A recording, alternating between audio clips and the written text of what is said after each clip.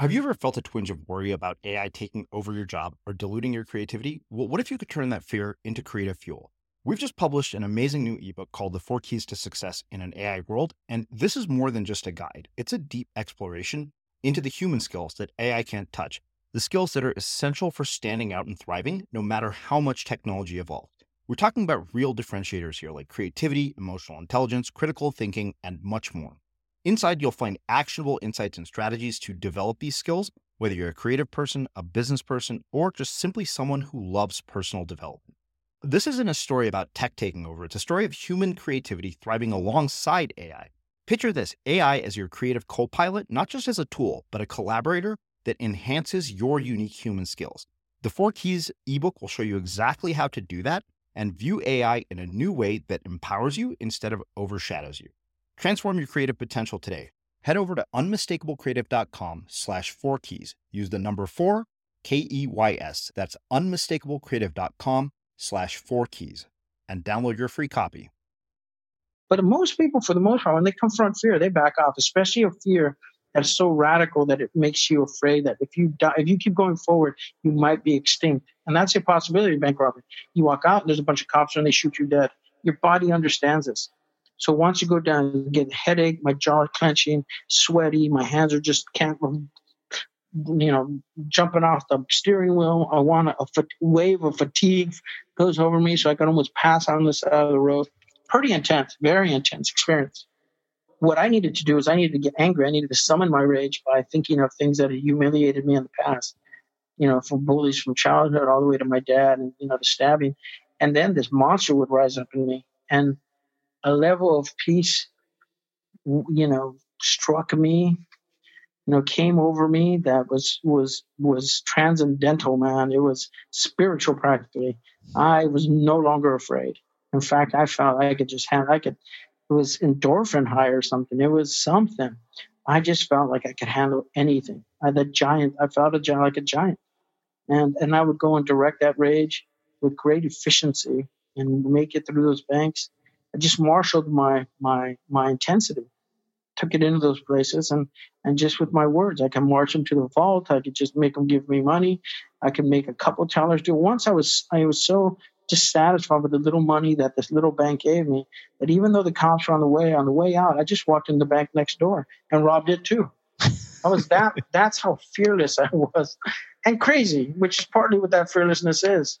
But that's what it was like. You had to push through the fear. Wow. And I did. I'm Srini Rao, and this is the Unmistakable Creative Podcast, where you get a window into the stories and insights of the most innovative and creative minds who've started movements, built thriving businesses, written best-selling books, and created insanely interesting art. For more, check out our 500-episode archive at unmistakablecreative.com.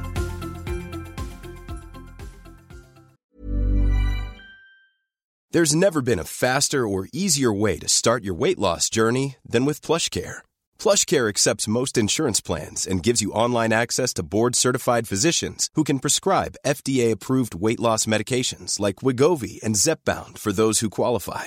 Take charge of your health and speak with a board-certified physician about a weight loss plan that's right for you. Get started today at plushcare.com/weight-loss. That's plushcare.com/weight-loss. plushcare.com/weight-loss. Ever catch yourself eating the same flavorless dinner 3 days in a row?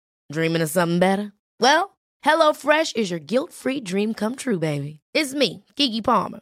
Let's wake up those taste buds with hot, juicy pecan-crusted chicken or garlic butter shrimp scampi. Hello Fresh. Stop dreaming of all the delicious possibilities and dig in at HelloFresh.com.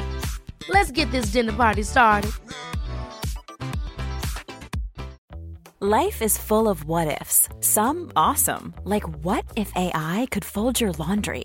And some, well, less awesome, like what if you have unexpected medical costs? United Healthcare can help get you covered with Health Protector Guard fixed indemnity insurance plans. They supplement your primary plan to help you manage out-of-pocket costs. No deductibles, no enrollment periods, and especially no more what-ifs. Visit uh1.com to find the Health Protector Guard plan for you. Hey, it's Ryan Reynolds, and I'm here with Keith, co-star of my upcoming film, If, only in theaters May 17th. Do you want to tell people the big news?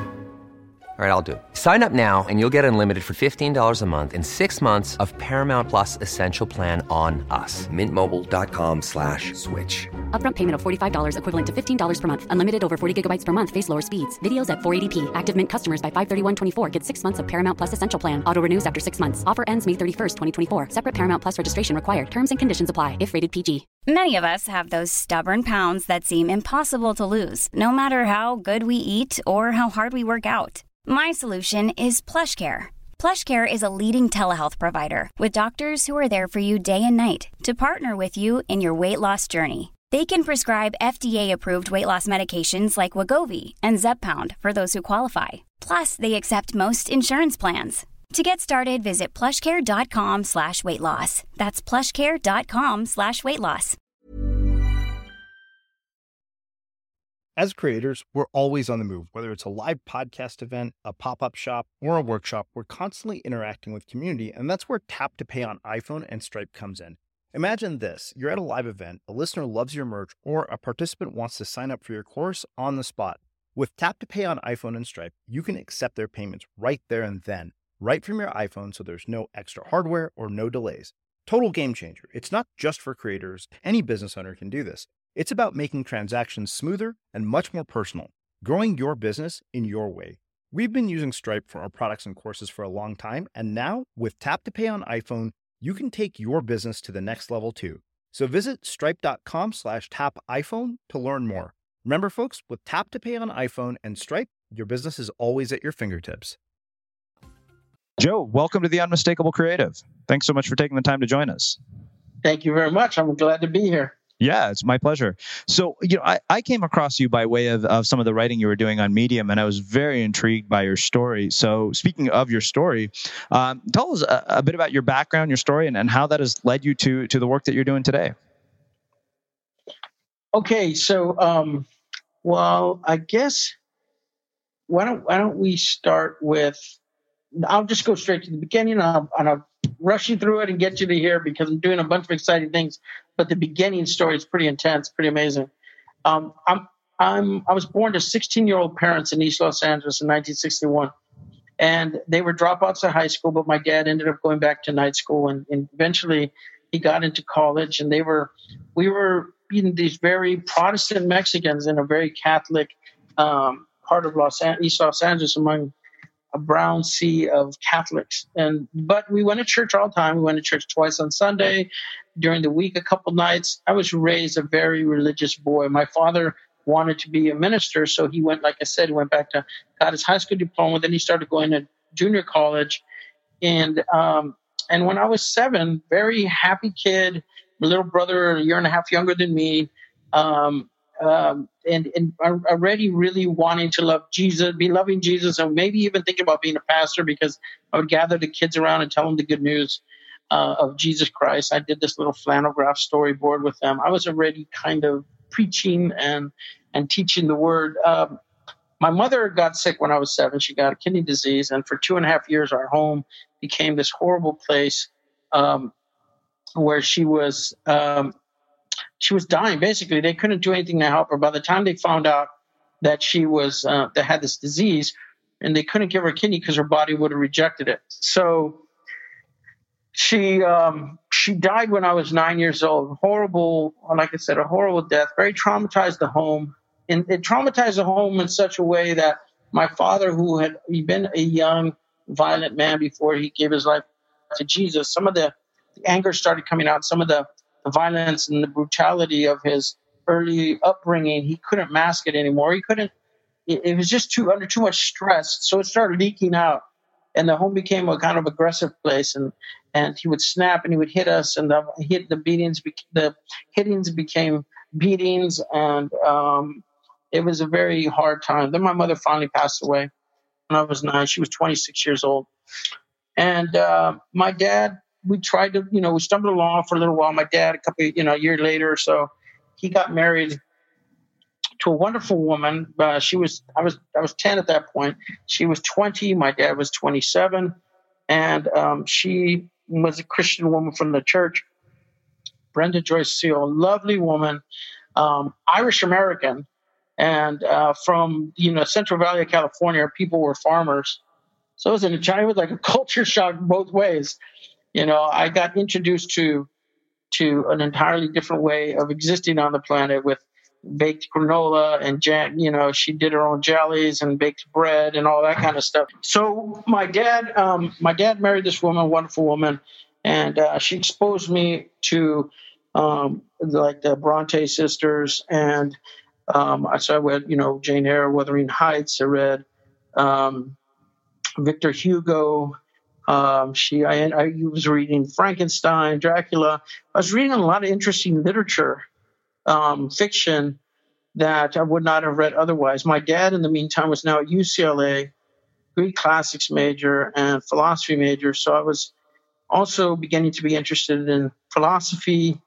By ninth grade, I was getting my philosophy on. I was getting my literature on, and I was already writing short stories. So it was. I already imagined that I would be a writer. I had a sense of darkness around me. The brutality in the home was still there, though my dad, eventually around this time with Brenda, a couple years after they got married, he got his own pulpit. The violence was still, still sort of urgent at home. And my stepmother was feeling oppressed by my father. And he eventually dropped out of the ministry because the home, he understood he was living a hypocritical life. That was the best thing he ever did. It was the thing I'm most proud of him. I thought moment of most integrity. But she had had enough after 4.5 years of seeing the falseness and being scared. And she left him mid 70s. And in the 10th grade, it was really, really, really a super hard time, because now he was just full of rage. There's 2 women he had lost in a period of 5-6 years. He was sort of shattered with grief and rage, and he dropped out of college, and he never actually graduated. It was like a couple courses away. He went to sell insurance, but insurance was really hard to sell. He couldn't focus. He went bankrupt, and he brooded around the home like a drunk. And our life trajectory of rising up and moving forward, and he was always working in college because he wanted to be a minister, and I was thinking I wanted to be a theologian. He finally got the pulpit, and he had to give it up because his life had been so. He had kind of sabotaged himself. All of this was alive in the moments after the divorce, and the days and weeks and months. And soon after, we moved back to East Los Angeles. When I was in 11th grade, my dad happened to be beating me very viciously one day. And later that night, they would x-ray me at the hospital and find that I had broken rib and fractured arm. And so that day he was beating me that afternoon. He left the apartment, and I had a concussion, but I locked my little brother, 14-year-old brother, in the bathroom, and I went to the kitchen. I got a steak knife and brought the steak knife out, and I went to the bedroom, and I waited, put the knife under the pillow, and he came back to the apartment. I was 16 years old. I was skinny, weighed probably 95 pounds. And this man had been terrorizing me all my life. And he comes in there ready for round 2. He stands at the door, the bedroom, and he looks at me, and I look at him in my daze, and he looks over at the other end of the room, and he sees a weight set there. He sees a long bar with these 25-pound weights on it. And he looks back at me, looks back at the weights, looks back at me with a smile, and he starts walking over to the weights. And I don't know what he's going to do. He's never used these weights or the weight bar before, but he starts disassembling them, and I wonder, damn, what's he going to do? This is like, even for him, this is a new level of, savagery. If he hits me with the bar, that's bad. If he hits me with the weights, that's even worse. I don't know what's going on. So I pull the knife out and I stand up. He looks at me, drops the weight, and he stands there and says, put the knife down. And I don't say anything. I just still. And he starts walking me. I think he realizes, that I'm not going to do anything because I'm so scared, and I'm not saying anything. So he starts walking me, give me the knife. And I charge him. He puts a left arm up, and we wrestle for a few seconds. But I'm able to stab him in the neck, and I start twisting it to break the knife off, and he falls on the ground. Yeah, you killed me, he yells out. And I stand over him, and I say something like, you brought this on yourself, you know. I was a biblical guy, so it was probably something like, this is what your sin hath wrought, sort of thing.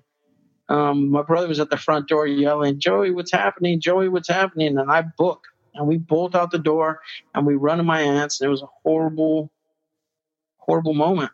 But my father survived. We survived it all. We went into foster care. The authorities understood now that we needed to be taken care of. We went into foster homes. My dad was taken care of, and he didn't go to. He didn't go to prison, but we got taken away from him by the county. And then my senior year, I came back home, and I came back home because he had showed legitimate penitence, you know. And, repentance. He felt bad. And we knew that he wasn't going to hit us anymore. With supervision, things would be well. So we came home, and I was there for my senior year. But the dam had broken. That stabbing my father with my hand, those years of rage of being bullied by him and bullied by people at school, it unleashed something in me that was so elemental, that I became an angry person who would let out my anger. Now I felt like if I took out my dad, who was the man who'd been abusing me, strangers had no play with me. They had no play. They meant nothing. If they bothered me, I could attack them. And over a course of a few years, I lost my faith. I felt entitled. I felt like something big was inside of me, you know, giant inside of me. This willpower, this fearlessness, and going to college and making, getting out and earning $40,000, $50,000. It didn't feel like it was enough. So I dropped out of college, and I felt entitled to more money. I thought, I should be making $40,000, $50,000 a month.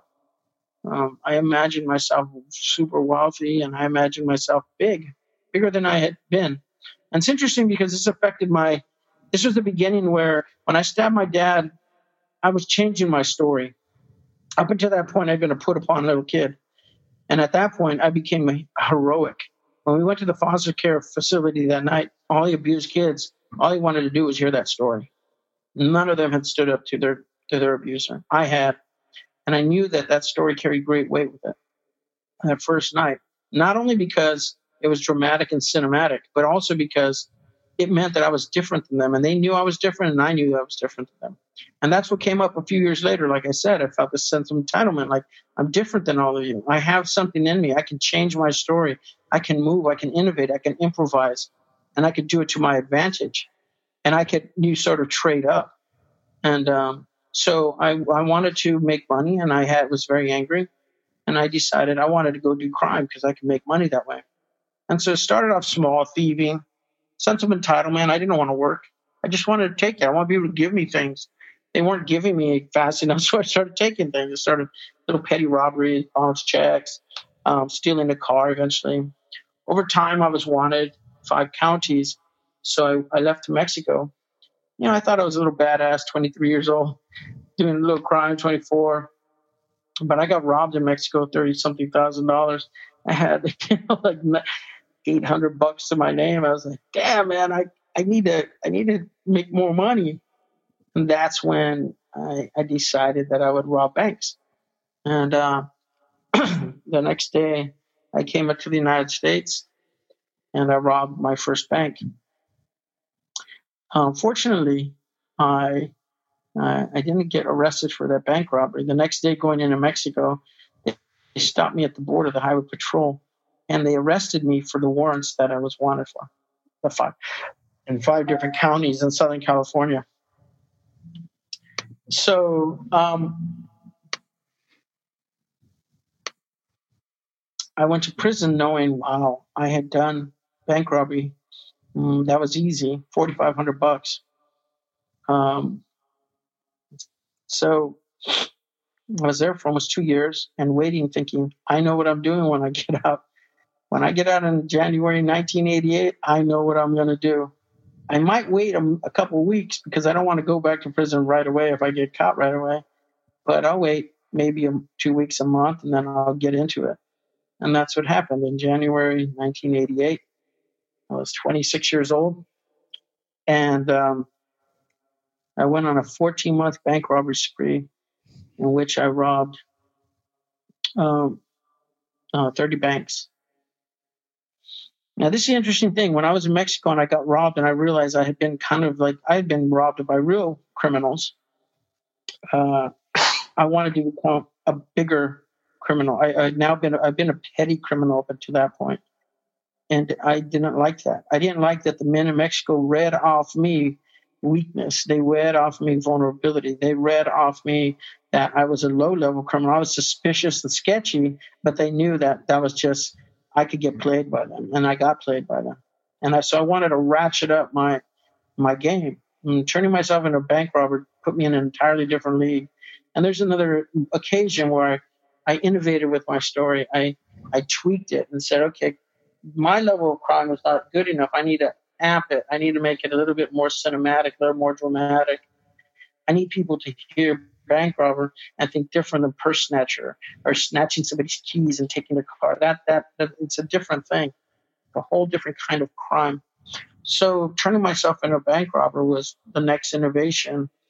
And it did. I got to prison. I was a bank robber. I went to federal penitentiary, maximum security penitentiary. And I committed crimes. I ran with guys who were mafiosos from all over the country.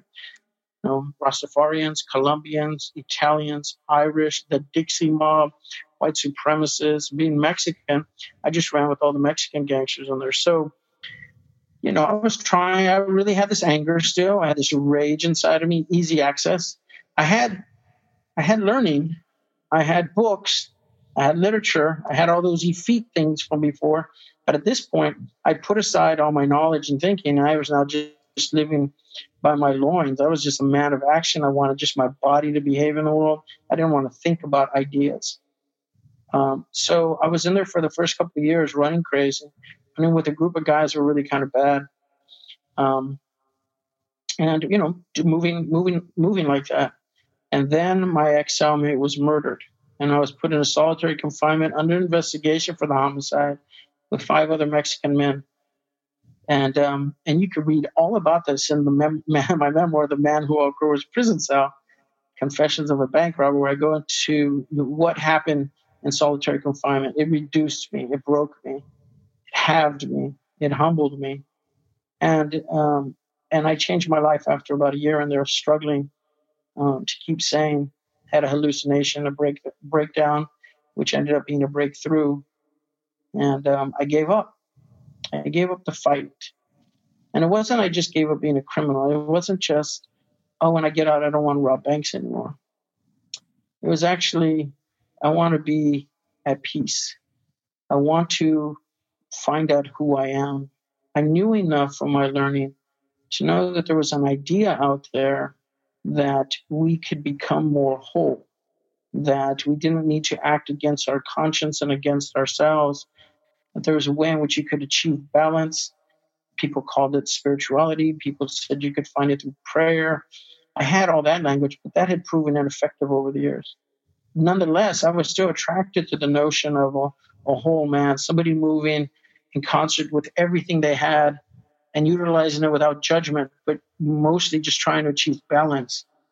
And that's what I wanted, because I knew my life had been so off kilter and I was unhappy, utterly unhappy in solitary confinement. And so I quit. I was let out after, like I said, 2 years. None of us were involved in the murder. They found the guy who actually had done the murder. He was still living out in the general prison population. They arrested him, let us all out. And I quit. So for the last 3.5 years of my sentence, the second half of my sentence, I basically started reading and writing and writing my story, trying to get to what had happened and chronicling all the stuff that I've just told you, trying to write the stories down as story, not as ideas, but just what do I remember happening? And once I laid it out on the page, these things which had all been discrete memories bumping around in my brain and periodically being triggered, and I would remember something and I would get angry or I would get sad or whatever. And once they were organized on the page, I could see all these patterns of my life. It was crazy. I could see that some things where I had thought had originated here in 1980, in 1973, it turns out that when I wrote these stories out, I actually started my money obsession much earlier. I started my rule breaking much earlier. I could see the origins of things now because they were in place next to things before them and things after them. And then something had occurred in that moment. It was really fascinating to learn about myself by now having it on the page. And that's where I got the concept of I'm changing my life by owning my story. And I came out of prison. It was one of the first things I talked about. It's how do you change? I said, I owned my story. Mm-hmm. I started an organization in 2008 promoting the concept of own your story. That was the name of it, own your story. Because if you own your story, it doesn't harass you anymore. It's not in your head, these discrete memories that can just pop up and all of a sudden you're off kilter again. I really began to see where I got angry, the origins of my rage, the origins of my misogyny, the origins of my racism, the origins of it all. It was right there. And then I did the work to I read some things on mindfulness. I read some stuff on language, metaphors we live by the linguistics professor at Berkeley, George Lakoff. So went into my cell. And when I read that book, it blew my mind because I understood that everything that I was trying to do in terms of change myself was I was trying to change the way I talked about myself. And that's what I had learned from the little Buddhist readings and this linguistic stuff. And that is where I worked on. I focused on that. How am I thinking? What's the metaphors I use to describe myself? And how are they traps? I worked really hard on this stuff, and I'm writing a second book on this right now. But so I got out of prison in 1996, a changed man. And when I got out, the last 2 years of my time in prison, I had a correspondence with a writer named Richard Rodriguez. And Richard Rodriguez and I talked, and first couple letters, he says, hey, you're already a writer. When you get out, I'm going to help you publish. So when I got out, I wrote a first piece 3 months out of prison about how I was scared of that 90 days coming up, because the first 90 days is when guys mess up and go back. And I wanted to make it in 90 days so badly. I wrote that piece for the San Francisco Examiner. An editor at the LA Weekly read it, and she said, will you write a longer piece for us? And I did. 1,500 word essay for them. She became the op-ed editor at the LA Times and asked me to write an op-ed in 1997, 9 months out of prison, when these two guys went into a bank in North Hollywood, a Bank of America, and they robbed it, and they walked out with guns, just blazing the cops. It went international, this story. The cops came around. They were just shooting at the cops and shooting cops, and it was this big Terminator kind of thing. They were just walking down the street shooting at cops. I wrote an op-ed about that because everyone was calling it a botched heist once these guys got killed, and I said it was a successful suicide. And that got me 48 hours, and it launched my TV career in terms of being a talking head on crime. I would get to places like Nightline and CNN and eventually arguing with Bill O'Reilly about the Scott Peterson case. That's what I did. That's what that helped. But it also got me writing op-eds in almost every national newspaper, with the exception of the New York Times. And so that's what I did. I got tired of writing op-eds. We wrote the memoir. It got published in 2004, 8 years after I was out. And I've turned to writing scripts and turned to writing workshops. And really, most importantly, besides being a father the last 7.5 years, almost 8 years, has been the work that I do trying to help women find their voices. A friend of mine has this op-ed project. Her name's Katie Orenstein, a good friend of mine. When she launched it, I was there trying to help her help women develop skills and use their expertise to write op-eds so that we can have more female voices, thought leadership on the op-ed internet, on the national op-ed pages. But I've done a lot more mentoring in juvenile hall, young writers, females in and out of prison, and the writing workshops I've conducted. When I was a bad man, the thing I regret the most was the emotional abuse that I did with women who loved me. I wasn't a physically abusive man, and that's not to say it was better than emotional abuse, but it's one of my greatest regrets. In fact, the bank robbery is my greatest regret. Is not that I robbed banks, because I did time for that. It's actually that this rage that I took to the tellers was ferocious, and I didn't even need to pull a gun. I would just menace them enough for them to panic and give me all the money. And to see those faces, to make somebody that reduced by your aggression, it's a horrible thing. I went out and made victims after I had been victimized. It's really a painful regret for me, and I can never do anything about it. I can't approach these women and say, "Let me be, please accept my apology." But I do live a life now in which all the work that I do and emphasize is to try to promote female voice and and thought leadership. And now I have a daughter, and so that's where all my energy goes there too. My creative energy is trying to make her strong enough and confident enough so that she will usurp my voice one day. The advantage of being an older father is that I don't have as much ego involved like my dad did when he was young. And he took so much of what we did personally. I actually look forward for her to take over. I want her to have as strong a voice and a ferociousness that I have. And I try to cultivate that in her. Anyway, I'm trying to do work in Hollywood. But in the process, I'm trying to do many things, but I'm working on that writing. The interesting thing is, one of the people that I helped write and how encouraged to write was Piper Kerman, Orange is the New Black. And her husband. And when she went to prison, none of us knew that she was going to prison. And then she went, and we all knew she was there. And I was asked to send her my book. So I sent her my book, and then we started a correspondence, just like I'd have with Rich Rodriguez, in which I told her, listen, all your friends, they love you, and all of them know you better than I do. But none of them know what I know you're going through right now. And here's how I can help.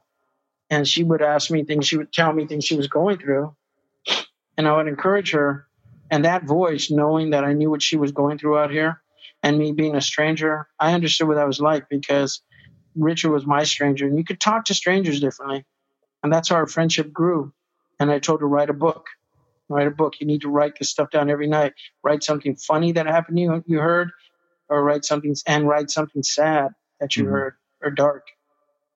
She got out. And she still wasn't sure she wanted to write. And me and other friends, we did our work on her, like, you got to write. Turns out when the book got published, I didn't realize it, but there I was on page 277 or something. One of my letters to her made it into the book.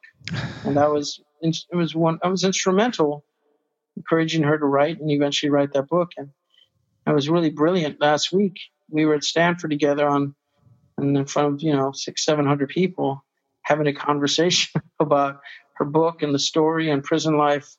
And I moderated a question and answer, and we had a conversation, and it was beautiful. It was amazing. I'm sorry for these noises. No worries. Let me turn that down.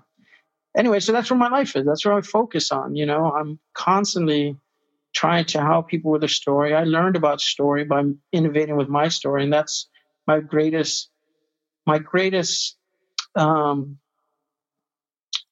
advice to people is, once you own it, once you put it down on paper, you can see the patterns of your life. It's there. It's not just these memories bumping up against each other in your head. It's right there. And write it as articulately as you can, with as much detail, the images as you can. And born from those details, you'll find some emotions in there that you've forgotten, or you will label them correctly now. You labeled them wrong before. I remember discovering I hated somebody and thought I loved somebody, and I realized as I wrote it out that I hated them. Or some people I hated, when I wrote about them in the thing, I realized I was already halfway in love with them.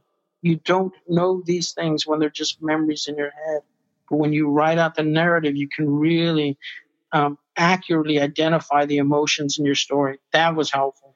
But I also tell people that my life is a perfect example. It's like I embody the notion that you can innovate with your story. Mm-hmm. It's one thing, but it's never locked. You're never locked in it. You can move this way, you can move this way, you could tweak this, you could tweak that. And your story is this fluid thing. When you own it, then you can innovate with it. And then you can game it. That's my next concept. That's the next book, the idea of gaming your story.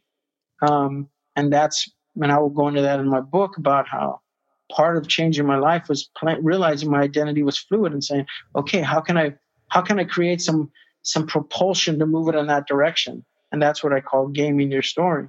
It's figuring out exactly the things you need to do to move it in that direction so that you become this different person. It's not performance. You don't want to pretend to be somebody else, but you actually can change in very elemental ways and change back to who you were to begin with that we've moved away from, Anyway, all that's to say, I'm living the dream.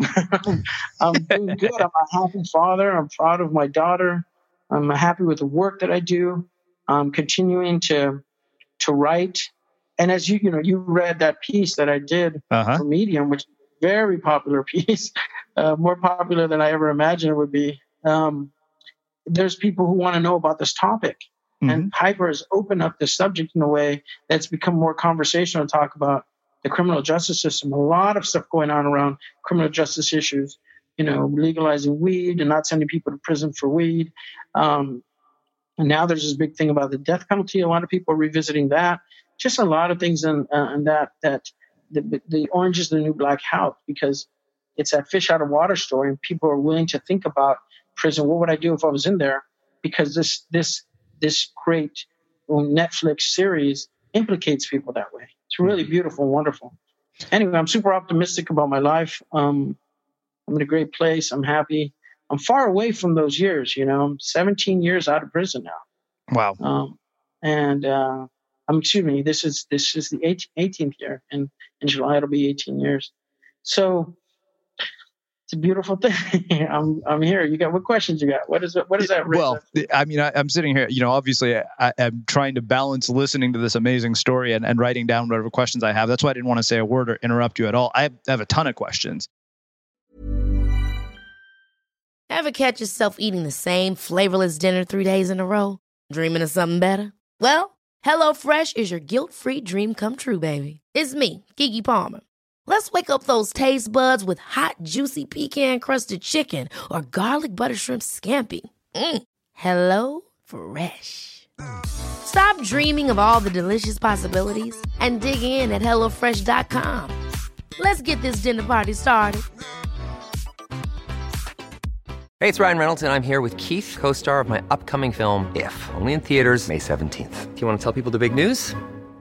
All right, I'll do it. Sign up now and you'll get unlimited for $15 a month and 6 months of Paramount Plus Essential Plan on us. MintMobile.com/switch. Upfront payment of $45 equivalent to $15 per month. Unlimited over 40 gigabytes per month. Face lower speeds. Videos at 480p. Active Mint customers by 531.24 get 6 months of Paramount Plus Essential Plan. Auto renews after 6 months. Offer ends May 31st, 2024. Separate Paramount Plus registration required. Terms and conditions apply if rated PG. A lot can happen in 3 years. Like a chatbot may be your new best friend. But what won't change? Needing health insurance. United Healthcare Tri-Term Medical Plans, underwritten by Golden Rule Insurance Company, offer flexible, budget-friendly coverage that lasts nearly 3 years in some states. Learn more at UH1.com. There's never been a faster or easier way to start your weight loss journey than with PlushCare.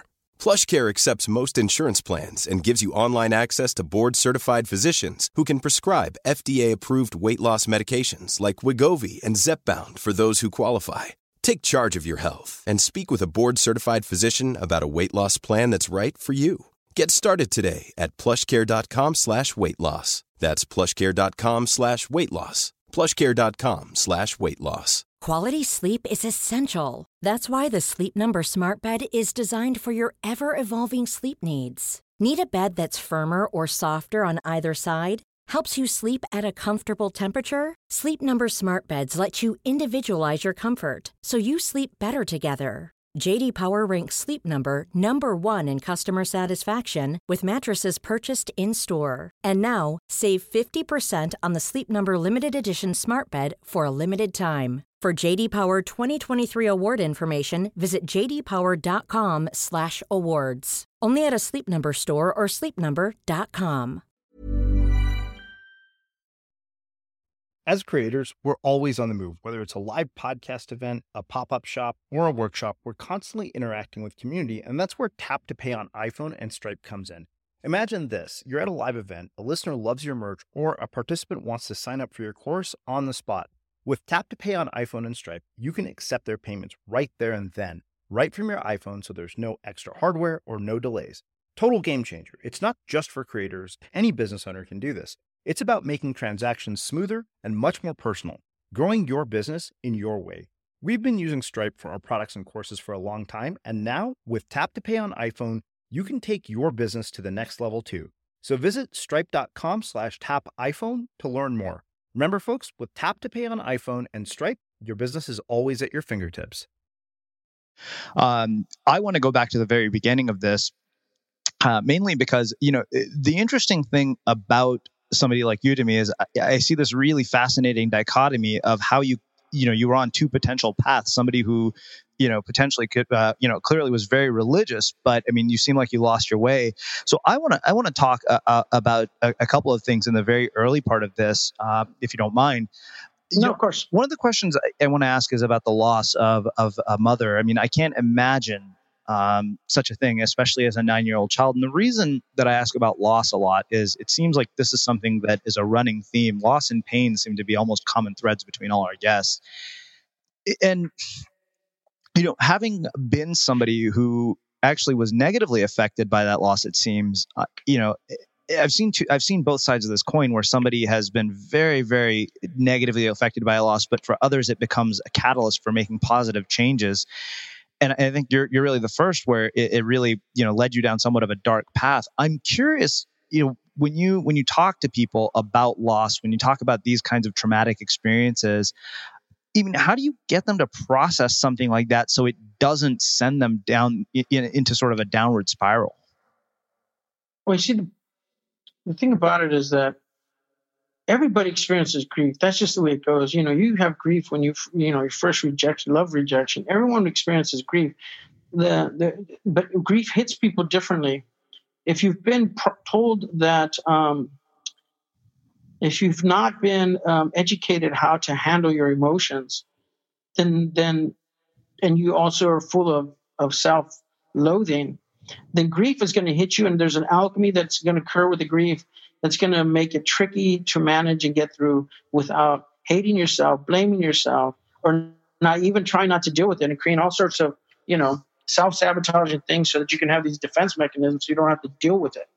There's that people. That human material is out there. And then there's other human material who have love and strength and home and consistency and safety, and they've been well fed and they've been told that they're pretty good, and they have a good, they have solid, they doubt themselves sometimes.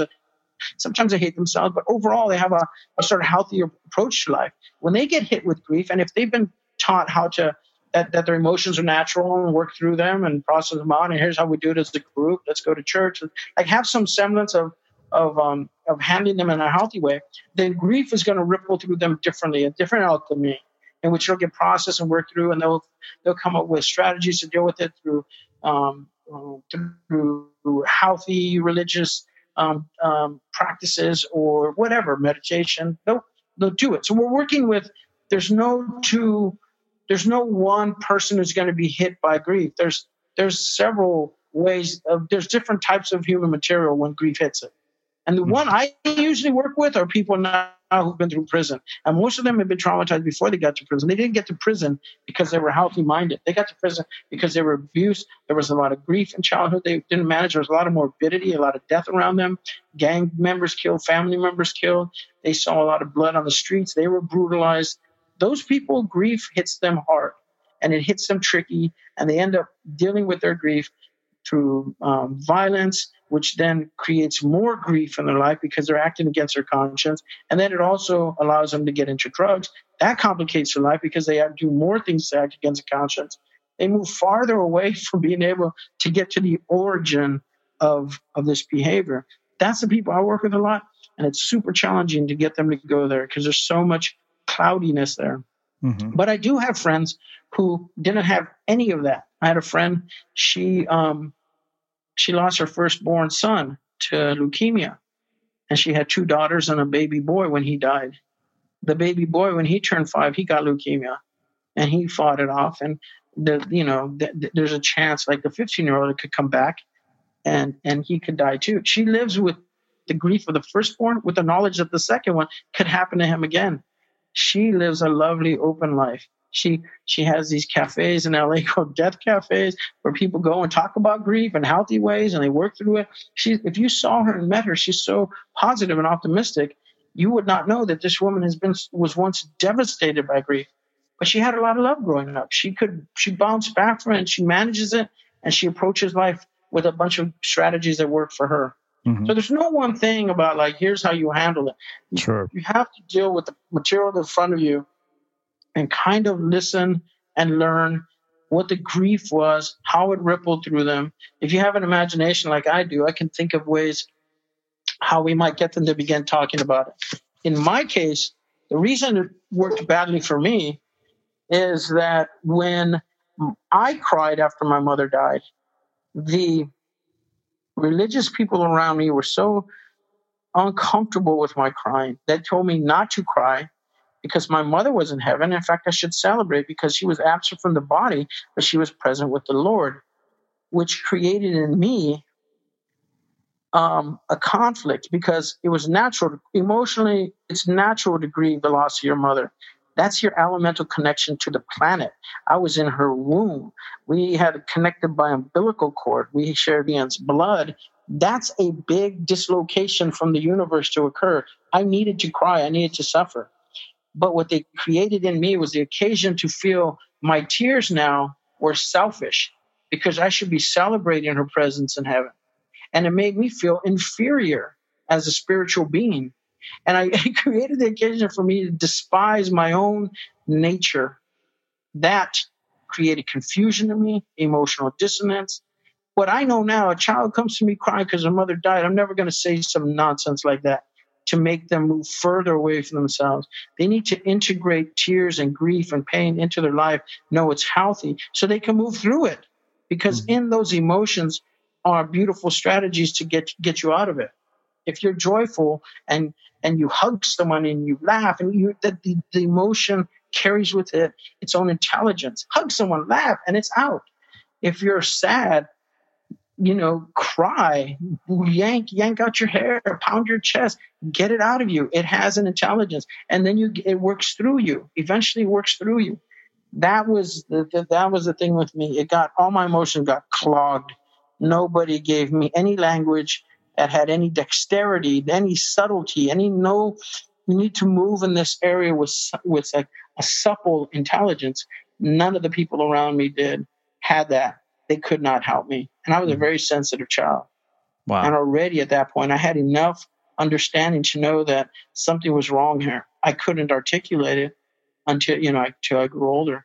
But does that answer your question about how? Yeah, absolutely. I love this. I mean, it's really, really just mind-blowing stuff. And like I said, I have a ton of other questions. One of the things that you brought up while you were telling me that, sort of the whole story of what's led you to today was, the early sort of literary influences in your life. Mm-hmm. And that's actually quite intriguing because, as I said, I mean, it's such an odd parallel. When I imagine the life that you had, I don't imagine a young boy. Like if you tell me that story and you didn't tell me the literature part, I would never imagine the literary part. And I'm very curious kind of how those literary influences that you mentioned have shaped your own story and your own view of the world as you've gone forward with things. Well, a lot of people ask me, how did you, solitary confinement worked for you. We should put everyone in there then. And I tell them, no, the difference between me and most of the people who go in there, and actually solitary broke me. So it was both the worst and best thing that ever happened to me. It was one of those paradoxes. But one of the reasons I could survive it and get out and move forward with the life that I have today after being so negatively impacted by my experience in there was that I went into prison with resources that most people don't have. Private education, language resources, the books all day long, ideas. I was trained to look for meaning in things. And I was given language. I had philosophy. I understood how to create arguments. I knew story arcs. I knew the redemptive story. I knew all that all day long. So when I could turn to my interior world, I had resources in there. One of them, you asked, how's it affected my story? Well, in the beginning, I saw it quickly as a Jonah story. I just saw it as, okay, Jonah, God called him to do something. He rebelled. He started going the opposite way, and God said, all right, I'm just going to throw in a fish, and he's going to spit you back on the shore where you need to be. I thought that that's what my story was. It was a simple, quit acting against what God wants you to do. I quickly realized, though, that if I was going to change, it wasn't going to be with God. So that story changed, but I could still keep the redemptive arc, because you could have redemption stories that don't have God in them. It's just, it's a redemptive arc. And so I thought of my story that way. Like prodigal son returns, and is humbled and is willing to do whatever to get right with his community and his family. And in that case, with his father. So, I had stories that I could kind of say, it works this way. Let me think of it this way. And then, as I matured and started working with my story more and more, it becomes many things. I'm breaking my story down now all the time as part fiction and nonfiction. I'm merging fiction and nonfiction with my story as I think about turning it into a film. This entirely new way of blurring those lines. And because I've written memoir and I tell my story, I understand that memory is fluid and porous, and there's a lot of other things. Anyway, storytelling becomes even more sophisticated than the rudimentary Aesop's fables I was working with in the beginning. But I'm able to think about story that way because I had literature, because I had ideas, and because I understood I had language that I could grow off of. So when I started reading Foucault and other people talking about language or whatever, other ideas that were a little bit more postmodern, I got them, but I didn't get them in an academic, didactic way. I thought, how can they mean something to me in my life? How can I turn them into, feed them into the coal of my engine so that it continues to move me forward and it drive me? It's part of the locomotion of my story. So ideas and thinking was very, very crucial for me to have had that training as a kid. I also had Greek and Hebrew under my belt because my dad always wanted us to grow up and translate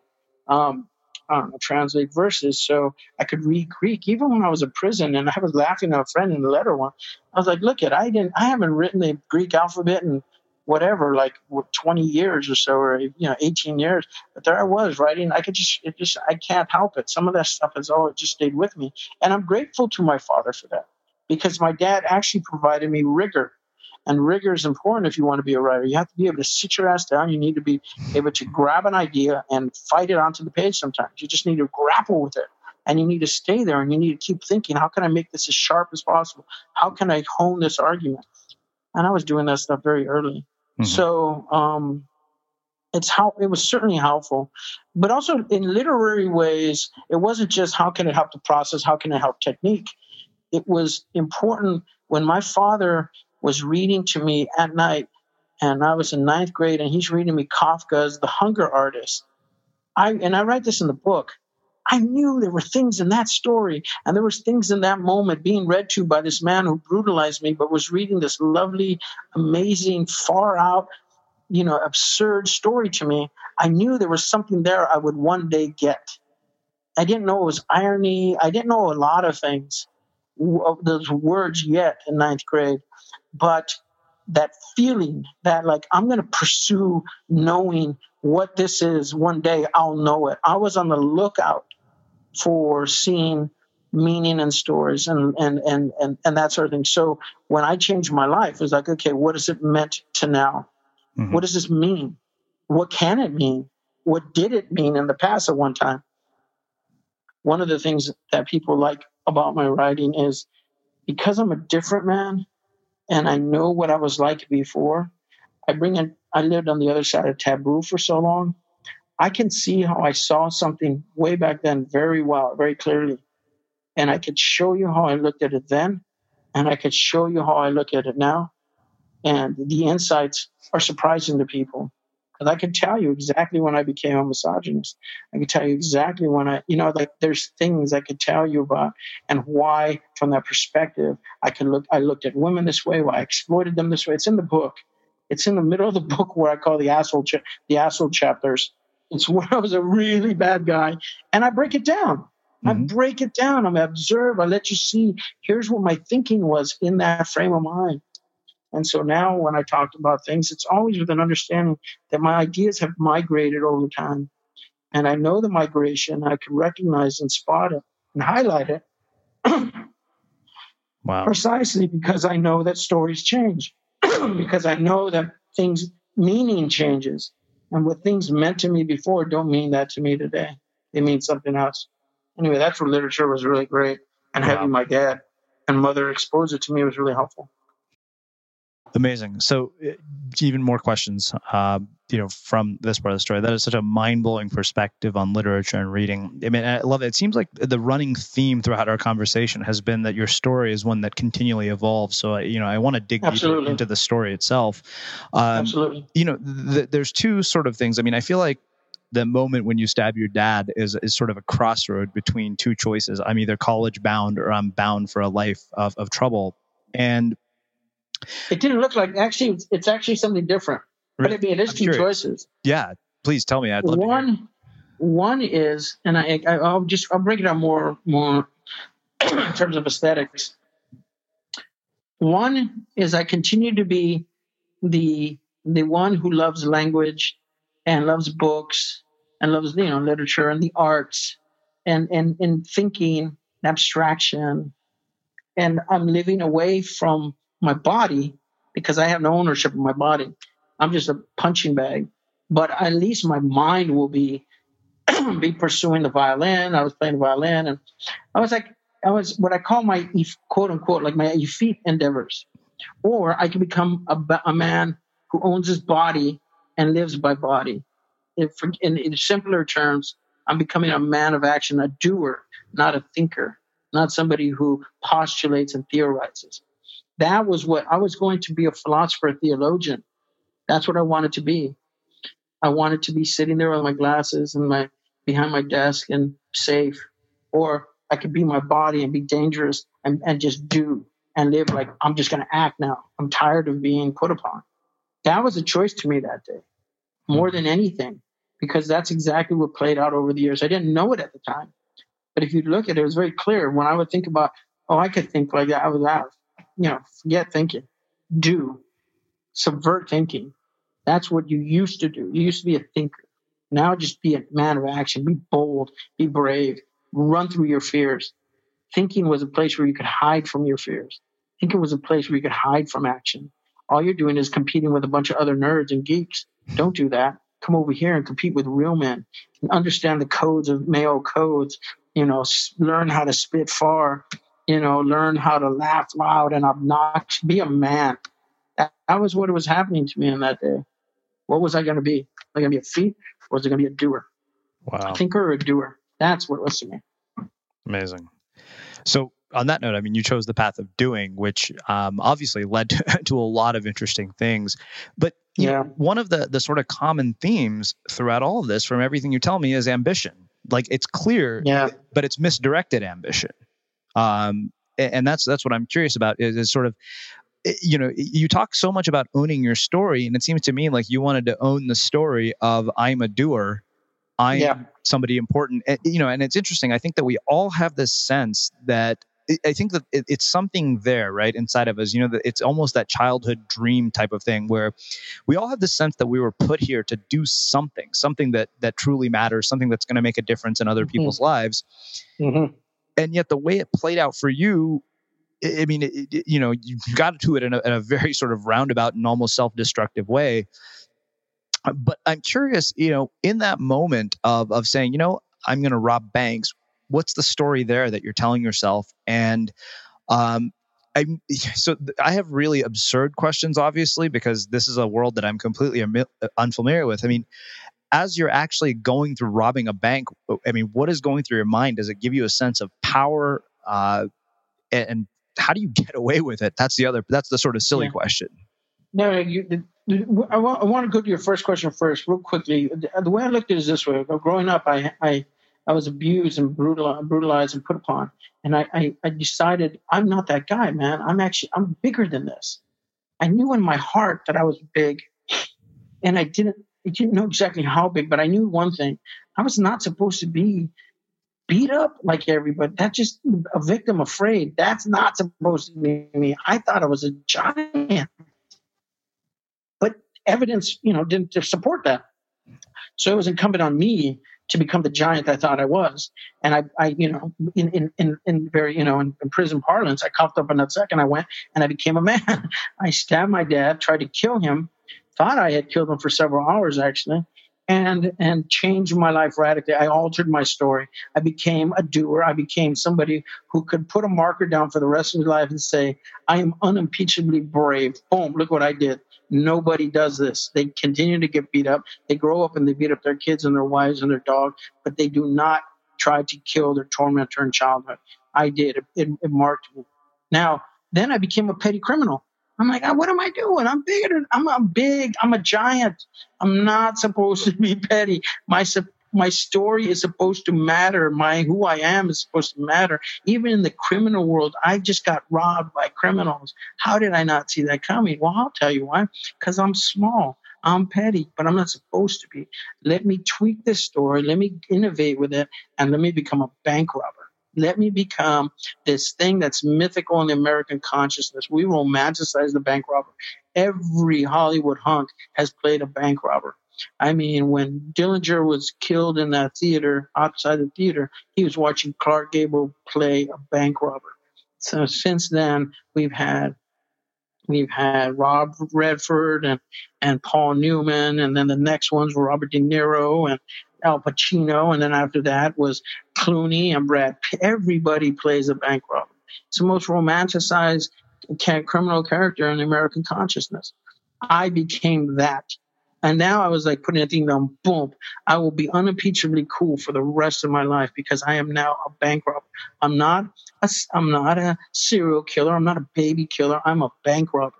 And so that was changing my narrative again. But then I go to prison, I get locked up, and I'm looking at 99 years for this homicide that I didn't do. And I'm like, I'm not supposed to end up in this cell. This is crazy. How the hell did this happen? I'm supposed to be somebody. I innovated again, and I changed my life to become this person. I said, I'm supposed to be a writer. I'm going to be a writer. Screw all this nonsense. And I innovated, and I became the person now who comes out and is able to get on TV, is able to lecture, is able to write books, and able to educate people about their story and empower people and inspire people. And this is where I was supposed to be. I went the long way around, but I got here every time by innovating with my story and trying to direct it to be larger and have more impact. That I want to get. That's out of the way. Let's talk about the banks. I'll give you a quick thing about going to banks. Drive into every bank. It doesn't matter from the first day to the last one. Your body wants to rebel. Your body knows you're putting it at risk, putting it at danger. And this is what I loved about bank robbery, because on the way there, when my stomach would get knots, everything in your body that happens when you're afraid, it happens in my body too. The difference is with most people, not with you, because I know you surf and you have to overcome your fear to surf. You got to charge at that wave that can kick your ass and kill you even. So I know you know how to marshal something and push through the fear to make something happen, to get to that place of balance or peace or satisfaction, whatever you're going for. But most people, for the most part, when they confront fear, they back off, especially a fear that's so radical that it makes you afraid that if you keep going forward, you might be extinct. And that's a possibility of bank robbery. You walk out and there's a bunch of cops and they shoot you dead. Your body understands this. So once you go down, you get a headache, my jaw clenching, sweaty, my hands are just jumping off the steering wheel. I want a wave of fatigue goes over me, so I can almost pass on the side of the road. Pretty intense, very intense experience. What I needed to do is I needed to get angry. I needed to summon my rage by thinking of things that had humiliated me in the past, from bullies from childhood all the way to my dad and, the stabbing. And then this monster would rise up in me, and a level of peace, struck me, came over me that was transcendental, man. It was spiritual practically. I was no longer afraid. In fact, I felt it was endorphin high or something. It was something. I just felt like I could handle anything. I felt like a giant. And I would go and direct that rage with great efficiency and make it through those banks. I just marshaled my intensity. Took it into those places and just with my words, I can march them to the vault. I could just make them give me money. I could make a couple tellers do it. Once I was so just satisfied with the little money that this little bank gave me, that even though the cops were on the way out, I just walked in the bank next door and robbed it too. That's how fearless I was, and crazy, which is partly what that fearlessness is. But that's what it was like. You had to push through the fear. Wow. And I did. You really, this is just mind blowing. So I have one more question around this, and then I want to kind of shift gears a little bit. There's a few more questions I have specifically around sort of the media work that you've done. One of the things that has been an ongoing theme throughout our conversation is this notion of owning your story. And, it's very near and dear to my heart because it's something that I've realized, it took me a long time to get okay with that. And I realized, what do people come and do on the Unmistakable Creative? They come and own their stories. I think that's really, one of the things that is what makes this so appealing to me and why I love the people who come to this show so much. The thing that I'm finding as I'm talking to you is it seems like if we're stuck, owning our story is such a fantastic way to get unstuck.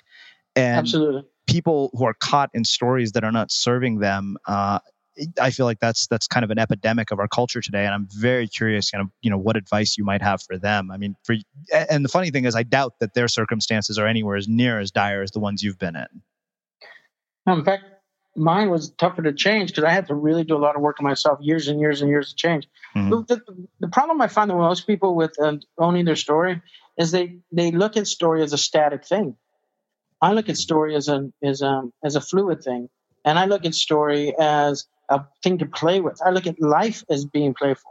The strategy for anything is to play. That's why gaming your story was such a big thing for me. The reason people have a problem, bottom line, with owning their story is they're too attached to their story.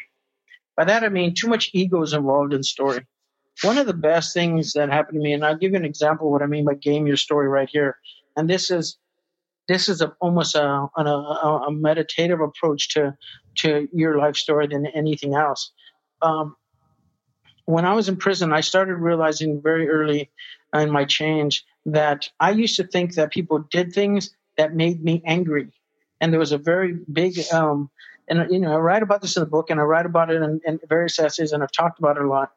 What the biggest thing occurred when I realized in solitary confinement that I got angry, very, very, very angry, and I want to hurt someone, but nothing had happened to me. Nobody had said anything, nothing. And I realized it was all in my head. But I had a rage like I had never, as big and bad as anything I'd had before. And so what I did is I went in my head and said, okay, what was I thinking about? And I traced it a couple thoughts back, and I found the origin of my rage in my thought. That blew my mind. I realized, oh my God, it's just like, it's my thoughts. It's how I perceive things. That's what's kicking off the rage, not what's happening. I've been blaming people I've been blaming circumstance. I've been blaming it all. And it works to our advantage to think that other people are the reasons we don't succeed. We are making mistakes. We're angry all the time. I used to tell my girlfriends, why'd you make me get angry? You knew that was going to get me angry when you said that. You must have wanted me to get angry. I would blame them I blame the victim, for my insecurities. All that to say, eventually I realized, tracing this over and over in solitary, the origin of most of my rage was wounds. I could easily find that I was wounded all the time. I got hurt all the time. I got angry. I got scared, felt helpless. I got angry. Weakness underwrote my rage. And I was like, oh my God, all these years, my ego's been telling me, oh man, I'm a good guy. Other people are messing me up. They're throwing me off my game. So finally, when I got out of solitary confinement, and I knew that I had this tendency to this really volatile temper, I wanted to play with it a little bit. So I would go down to the chow hall, and it's easy to feel, quote unquote, disrespected by people in prison, just like it is to find all sorts of ways of getting disrespected out here, and then feeling like you're obligated to do something about it.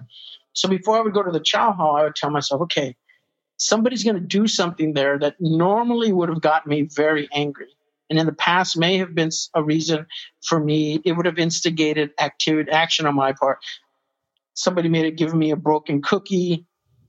Somebody may be giving me the last watery part of the Jell-O instead of a fresh, solid Jell-O scoop from the next tray. Something I would feel like they thought I was some sort of weakling and some shitty prisoner or something. And then I would have to hey, man, you better respect me, and throw it in their face and then get locked up in solitary confinement. That kind of craziness, right? But this time I would go down there and say, okay, who's it going to be? Is it going to be the Is it going to be the lasagna guy? Is he going to give me a corner piece rather than the next piece, which is a nice big piece from the middle? Is it going to be the Jello guy? Is it going to be the cookie guy? Like, I didn't know, but I would try and tell myself who's going to mess up. And then I would say, okay, it's going to be the lasagna guy. I'd go down there and it would be the cookie guy. And on the way to my seat, I'd be like, I thought it was going to be the lasagna, but it was a cookie guy. But distancing myself from my insecurity and knowing that this in the past would have been something that upset me, I was able to play with it.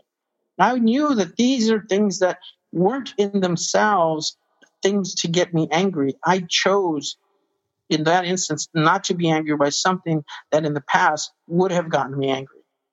And at that point, I just kept doing it with my life, and I do it today. I mock my seriousness. When I start getting angry, I laugh at myself, because I know if I'm angry, it's really disguising a wound, and I'm puffing myself up, and it's ridiculous. And so I mock that ego. Most people are stuck in their stories because their ego is stuck in that story, and they take themselves too seriously. You want to play with your story, you got to take yourself less seriously. You have to be willing to play with it. You have to be light, because owning your story and innovating your story means you need to be nimble. You need to know that certain things that you thought mattered about you, they really don't. Those things that you think, oh, I'm really that person, you really might not be. That might be exactly the reason why you're stuck, because you're actually thinking you're this and you're not. You've thought that all your life, and if you really investigate, you're going to find out you think that because people told you that. That's not really who you are. Getting away from being stuck is really investigating and playing and trying to be nimble with your identity. And that means that someone like me, who is very important for people to take me very seriously, I like it when my daughter like calls me annoying. That is another way for me to say, when my dad would never have let me call him annoying because his ego was too thick. I don't take myself so seriously that I get bummed out when my daughter says I'm annoying. I don't care. It's not who I'm fine with who I am. And I know that's not who I am. And that's the way I might be perceived. And that might be the attitude for the day. But I do not lock into that nonsense. And so that makes me more able to move. I don't get stuck. That's my big thing with people. And I find it all the time. Wow. And you get somebody in front of me and say, I'm having problems changing, I really want to change. I will test how much they really want to change by helping them investigate how seriously they take certain things of their life, which are where they're stuck, which is where they're rooted and they can't move around that stuff. Mm-hmm. And then I say, well, you got to be willing to laugh at yourself here. Yeah. It's very, very challenging for people to laugh about things that they take very seriously about their identities. Wow. Then you realize you might not innovate as much. Those of us who have seen how often we've been insecure and silly with vanity, we're just like, okay, I'm ready to move away from that. I'm ridiculous here. What do I need to do? Mm-hmm. It's like entrepreneurs constantly moving because they're like, okay, I messed up. I failed on that one. What's the next chance I get to fail? Where can I really? They're not afraid to go out there and try to innovate and fail again. That's what you have to almost be with your spirit. That's mm-hmm. what I believe. I could be wrong. Mind blowing. All right. So let's do this. Let's shift gears a little bit, and we'll start wrapping things up here. I mean, part of how I found you was, first we had Meg Warden here, which really, was a paradigm shift for me personally, and my perceptions of what people who go to prison are like. I thought, and the media obviously does a certain job of portraying what people are in prison are like. You watch Shawshank Redemption and you think, my immediate thought, I'll tell you very candidly, I thought if I ever got sentenced to jail, I would kill myself so I wouldn't have to go. And then, I get to hear the story of somebody like Meg, and then, that leads me to you because of the article you wrote on Medium. And kind of what our perceptions of life on the inside. I mean, you of all people probably have even a more interesting story, a more powerful story, or a more crazy story than Meg's was, even because you were in a maximum security facility, which sounds nuts. Like when I imagine maximum security facilities, I think of movies like Con Air, things like Shawshank. And so I'm very curious, what are our misperceptions that are being shaped by the media?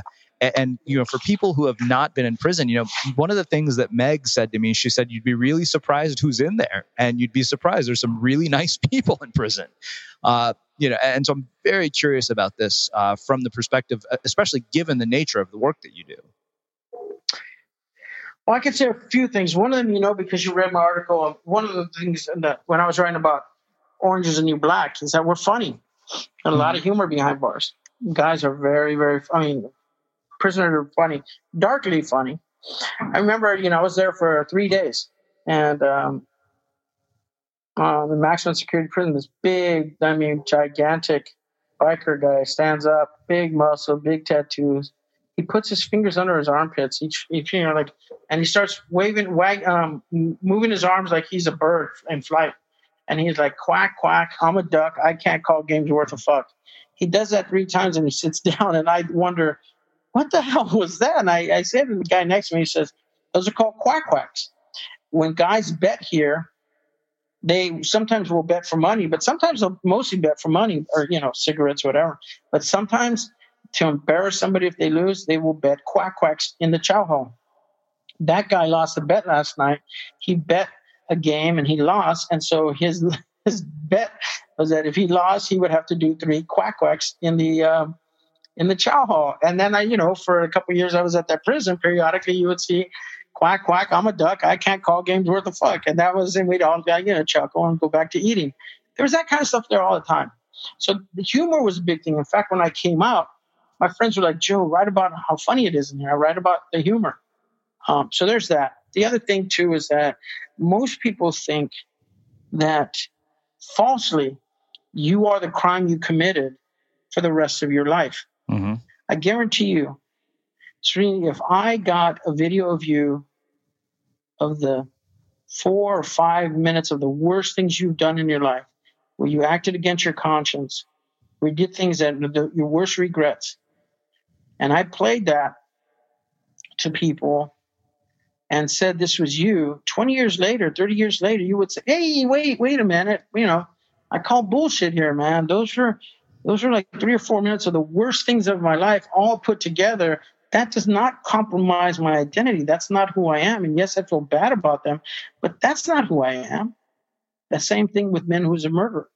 I had a friend who got drunk, cracked, smashed a bottle over somebody during a bar fight, killed the man. 20 years later, he's an AA, he's a changed man, he's leading all these groups, he's religious, he's a lovely human being. And he goes there, and the victims and the DA don't let him out. He's a killer. He killed one person, and it took exactly 10 seconds. That's not who he is the rest of his life. This is the big problem, is that we hear somebody did something, and we want to lock that in as their identity for the rest of their life. You wouldn't want that in your life, and yet we do this to people all the time. And you could see how patently unfair it would be. Even my father, I don't make him the man who broke my bones. If you read my book, I'm very generous with him. And to this day, I was there in LA 2 weeks ago having dim sum with him. Took a friend from Norway to have dim sum with my father. I love that man. I call him all the time. More regularly, our conversations are, hey, Dad, I just realized another thing that you gave me that's helping my daughter. Another way in which you were a good dad. Thanks. I didn't see it before. I see it now. Because my dad did a bunch of great things. He acted against his conscience a few times in very dramatic ways, cinematic ways, as I say. But the majority of the time, my dad was a loving, generous guy when he wasn't demented with rage and out of control, which was less than the good. So in my head, I don't lock him in. The mistake I made growing up is I made him a monster. Mm-hmm. And then I looked at myself as being a monster because I did monstrous things, because he did monstrous things. My dad was not a monster. He's a human being who acted against his conscience, and I made him into a monster for the rest of his life until I stopped. But he's not. That changed. Same thing with the guys in there. They're not locked into what the crime they committed. For the most part, most of them are not. And some of the crimes, the majority of the crimes that guys did in there should not even be considered crimes. The majority of the people are in there for drug crimes. They were using drugs or they were selling drugs. Mm-hmm. And most of those drug crimes in my book, they don't belong in there. They belong in treatment or they belong somewhere else, but they don't belong in prison. Right. So there's that. The other thing is, of course, the kindnesses. Because there are people in there, they realize they're in there for the rest of their life. They want to live a life. You say, if I had to go in there, I would kill myself. The big secret is how much beautiful life exists with men who are never getting out. A sort of peace over time comes over them, and they realize that's their home. And they have to give a shit about it. Mm-hmm. They care. They're mindful. They try to like avoid problems. They gather together. The safest population in there, the ones that do the best, are the lifers. They're like, they counsel people. That's their world now. That's what they have to find meaning in. Wow. And they find meaning there. They counsel the youngsters. They lead the AA and the NA, and they go to church, and they raise money for, so that they could give to some cause. Out some kids dying of leukemia on the street. They raise money. Guys who have little money on their books, you can donate money. They're the guys who do that kind of stuff. It's crazy. They care about their lives. Their lives have meaning. They are not the guy they were when they were an angry 19-year-old drunk. They're now 39, 49. They're trying to live a good life. And so you find decencies in there all day long. I go to my bed, my cell. It's my birthday. It's the night of my birthday. And there's a can of Dr. Pepper on my desk and a Snickers under my pillow. Like, who does that? Prisoners. That's who does that. Decency, man, all day long in there, all day long. Wow. Well, Joe, we've gone probably well over an hour, but I didn't want to stop you because this is truly, truly been mind blowing. I can't thank you enough for doing this. So I'm going to ask you my final question. I mean, you're a writer, and our show is called The Unmistakable Creative, and we've suddenly entered a world of noise in which everybody has a voice. And given, your story and everything that you've been through, the question I have for you is, in a world that we live in, full of noise, how do you become unmistakable?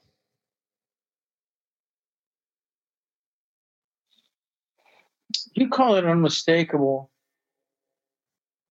I call it unimpeachable, which means it has to be authentic. See, I walk into any room, and there are some things about me that are unimpeachable. You can say whatever the hell you want, and you cannot touch my narrative, because I've lived it, I've done it, I demonstrate it, I live and breathe it. And the thing that you need to do as an unmistakable creative is you have to be driven to live an unimpeachable life, to do something that's unimpeachable.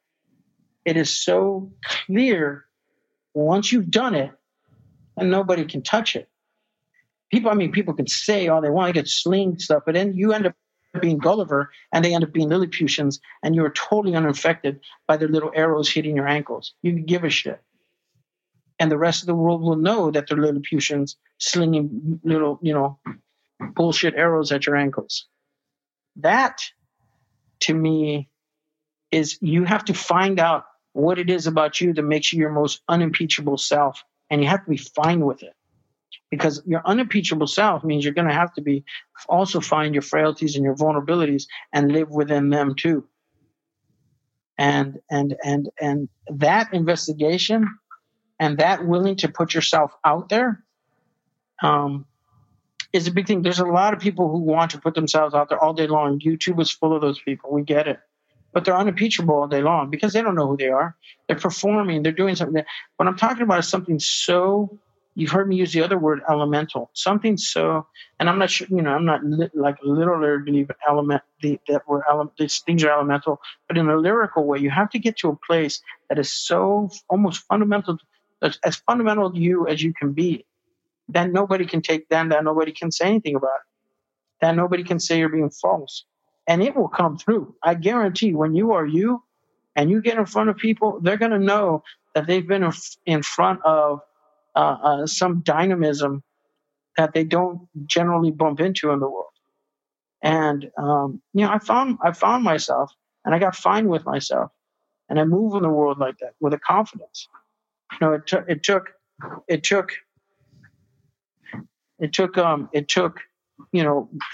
many years, and it took a lot of tears, and it took a lot of wanting to give up. but I'm here now. And, we're in an advantage because the great thing is there's this new medium, the internet, in which you can do a lot. We don't even know what we can do. It's not even all the way known. Mm-hmm. There's a lot of ways in which we're seeing, which, we're doing things. I'm doing things. I'm looking at it and I'm paying attention to it, but it's available to us there. There's people who are really looking for something that's true. There's a lot of falseness out there, but there's a lot of people who are more interested in what is true. And if you are unmistakable and unimpeachable, people will come and find you because it's a big world out there. One of the great beauties of my story is when the documentary Protagonist, which was made by Academy Award winner documentarian Jessica Yu, when people see it on Netflix, I get contacted from all over the world. When they see even the cheesier, our episode from I Almost Got Away with It, Investigation Discovery, when they see that on Netflix or they see that on TV in South Africa or Kenya or Jerusalem or Ireland or Tokyo, they want to reach out to me too. My story, there's people out there. They want to know. They see, they know.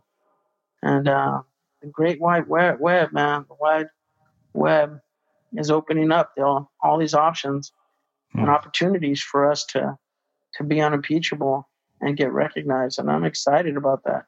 I love that. And story, it's all about we can play with story now in ways we've never been able to play before. It's so much fun. We really can innovate with our stories so much more now. Awesome. And that's what I think. That makes sense? That makes all the sense in the world. Joe, really, I can't thank you enough for being here and taking some time to share some of your story and your insights with our listeners at Unmistakable Creative. I'd said at a certain point this year, I have gotten to a point with my ability to do this where I have an intuition for things that are going to be a really, really big hit. I think you're going to hear a lot from our audience. This is glowingly okay, my friend. Hey, listen, this was wonderful. I love your style. I've never been interviewed where people didn't have questions coming in. I love that intuition. Stick with this. It works. I like that. Awesome. It's been wonderful being interviewed by you, Srini. Thank you. Thank you so much for taking the time to join us. And for those of you guys listening, we'll wrap the show with that. Thank you for listening to this episode of the Unmistakable Creative Podcast. While you were listening, were there any moments you found fascinating, inspiring, instructive, maybe even heartwarming? Can you think of anyone, a friend or a family member who would appreciate this moment? If so, take a second and share today's episode with that one person, because good ideas and messages are meant to be shared.